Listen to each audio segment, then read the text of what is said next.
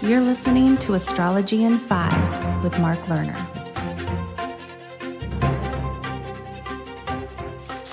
Hello everyone, and welcome to Astrology in 5.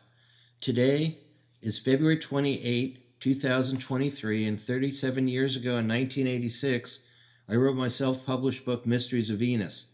In this Astrology in 5 podcast, number 49, I'm continuing to read from several pages in Chapter 4, entitled Personalities. Okay, let us return to Mysteries of Venus and page 109, where I write about the birth chart of Rudolf Steiner. Rudolf Steiner, Venus opposite Jupiter. When I first entered the metaphysical field, I was fortunate to stumble upon the profound esotericism contained in the writings of this occultist.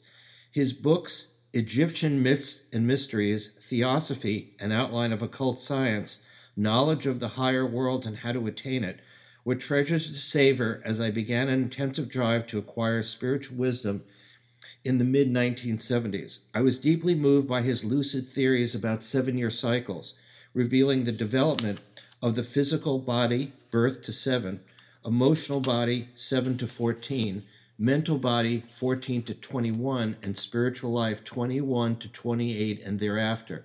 I had moved through the Rainbow Bridge Dream and Rosalind Encounter just 4 days after my 22nd birthday and realized it was connected to my shift from the mental body to spiritual growth, which can occur between ages 21 and 22. While living in New York City for many years, I often visited the Anthroposophical Library on Madison Avenue that had a vast collection of his works in a bookstore.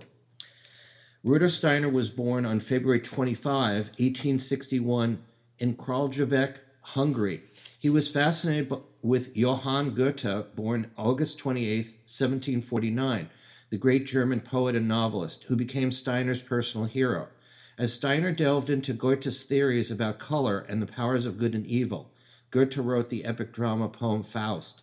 He eventually leapfrogged his mentor and opened up his spiritual vision or intuition. Steiner was not only a mystical Piscean, but he had a very close Mercury-Neptune conjunction in the sign of divine sensitivity and impressionability.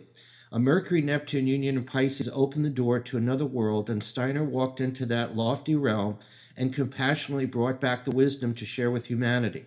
He was also a Luciferian type, with Venus in Aquarius rising 19 degrees ahead of his sun.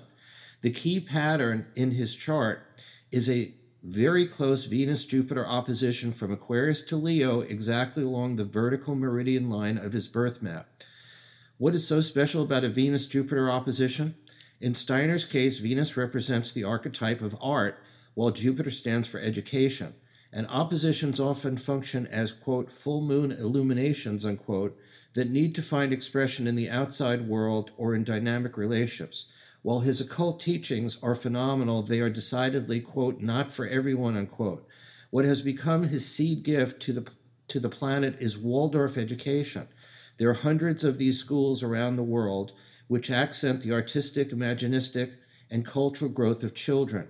Steiner developed a very clear philosophy about how young children should be educated to maximize their potential in unfolding as spiritualized adults.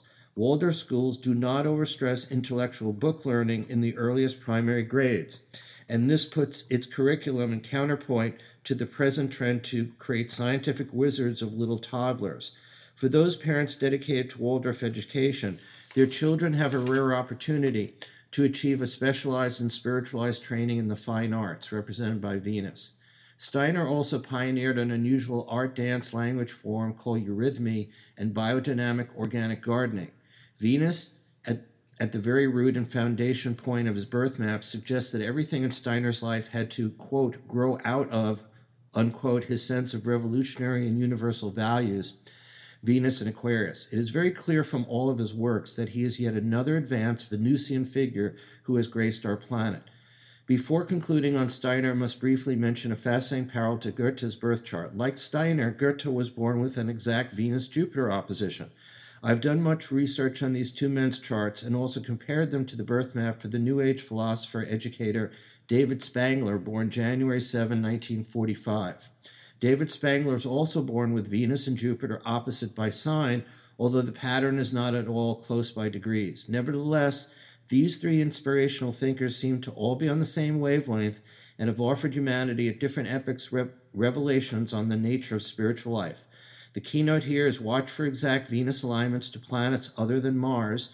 Be on the lookout for Venus on one of the angles of the birth chart, and be ready to understand Venus in Aquarius with a very open mind. Thank you very much for listening.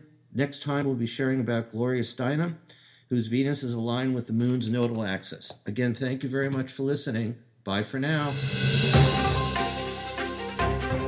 That's it for now. Stay tuned for more Astrology in 5 with Mark Lerner.